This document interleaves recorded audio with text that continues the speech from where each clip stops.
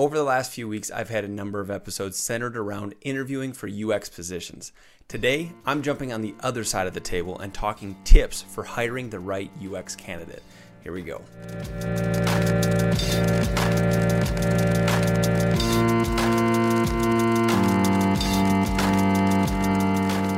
Well, we spent several episodes talking to designers just getting into the field about how to nail their next UX interview.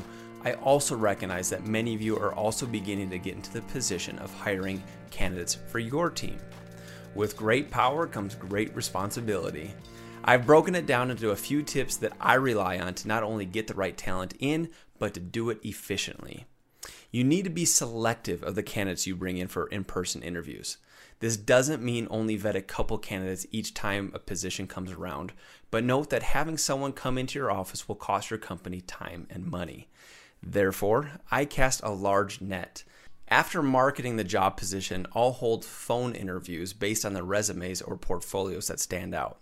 Say I collect 40 candidates for a single job, I'll narrow it down to 15 or 20 phone interviews. Then I'll bring in 5 to 7 people for in-person interviews. In-person interviews are a time commitment, not only for you, but for all those involved. As the hiring manager, the time commitment doesn't start and end with just the hour-long interview. It's the prep work beforehand and the conversations that take place afterwards. Additionally, your coworkers or peers who are involved in the interview will be committing their time as well. It's not reasonable to take 3 of my coworkers away from their work for more than 5 to 7 in-person interviews. They have deadlines and commitments as well beyond just this hire. Utilize programs like HireVue to whittle down a large number of candidates. Look for personalities that you could see working for you and for your team. Then schedule phone interviews. Whittle it down further. After your in-person interviews, you'll whittle it all the way down to just having your plan A and maybe your plan B candidate. I mentioned the time commitment of your peers. You could try to do this all on your own, but don't. Get others involved as well. You might find it's embarrassing to conduct an interview if it's not something you're used to, but don't let that shame stand in the way of finding the right candidate, and including others will help you achieve that. After interviews are completed, you'll want to set aside time to gather their feedback, see what they thought, the pros and cons. Make it a group decision on the candidate you hire. This will alleviate any extra pressure on you making the wrong decision and will build a culture of inclusivity when the candidate starts on their first day. Now, when you've got your candidate in for an interview, recognize what it is you are there to assess. If you really vetted out the candidates beforehand, then you know they are in-person interviewing because they are qualified. You're no longer vetting qualification, you're vetting fit. Fit is both process and culture.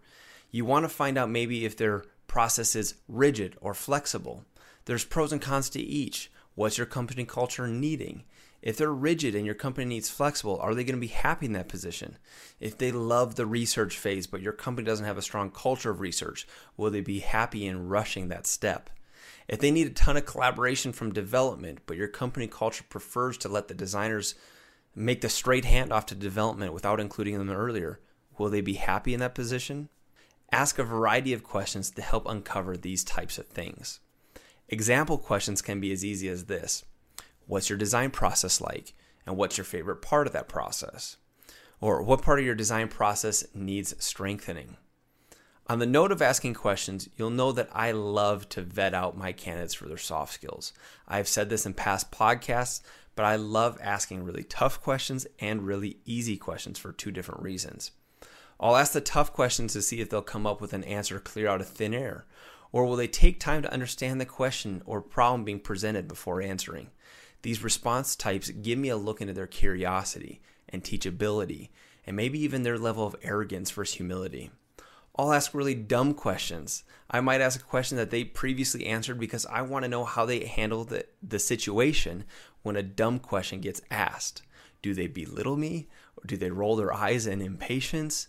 Or do they kindly come back to the point they made previously? And do they do that tactfully? These are all things that I love to see get exposed. At the end of my interviews, I'll always ask them for questions as well. You'll really see what candidates have been listening and what candidates have taken the time to do their research beforehand. I think you answered everything is really the worst response they can give. How is that even possible? At the very least, maybe you've got some business questions or product development questions, or heck, even logistical. I've looked at the website listing and didn't see anything about the benefits plan. Is a better answer than, I think you answered everything. When answering questions, I try to be as transparent as possible. Try not to oversell the position. Ultimately, you want a candidate who's going to stick around for a while. Trying to pull the wool over their eyes and mislead them in the position will just keep them from being happy when they do get the position. If they're the right fit, they're the right fit. Don't force it. You won't be happy, they won't be happy, and nobody wins. One last word. If you've interviewed them on the phone or in person, be the hiring manager that reaches out to give them feedback. I can't tell you how often I hear candidates tell me that they've been rejected but never heard back. Why? Take notes in the interviews. Follow up with your peers who are a part of it. Use those notes to give the candidate feedback on how they can improve for their next opportunity. Lastly, I try and state this in all my follow-up emails or conversations. The local design community is small, and although we may not cross paths now, we just might in the future. Keep in touch, and who knows what happens later on.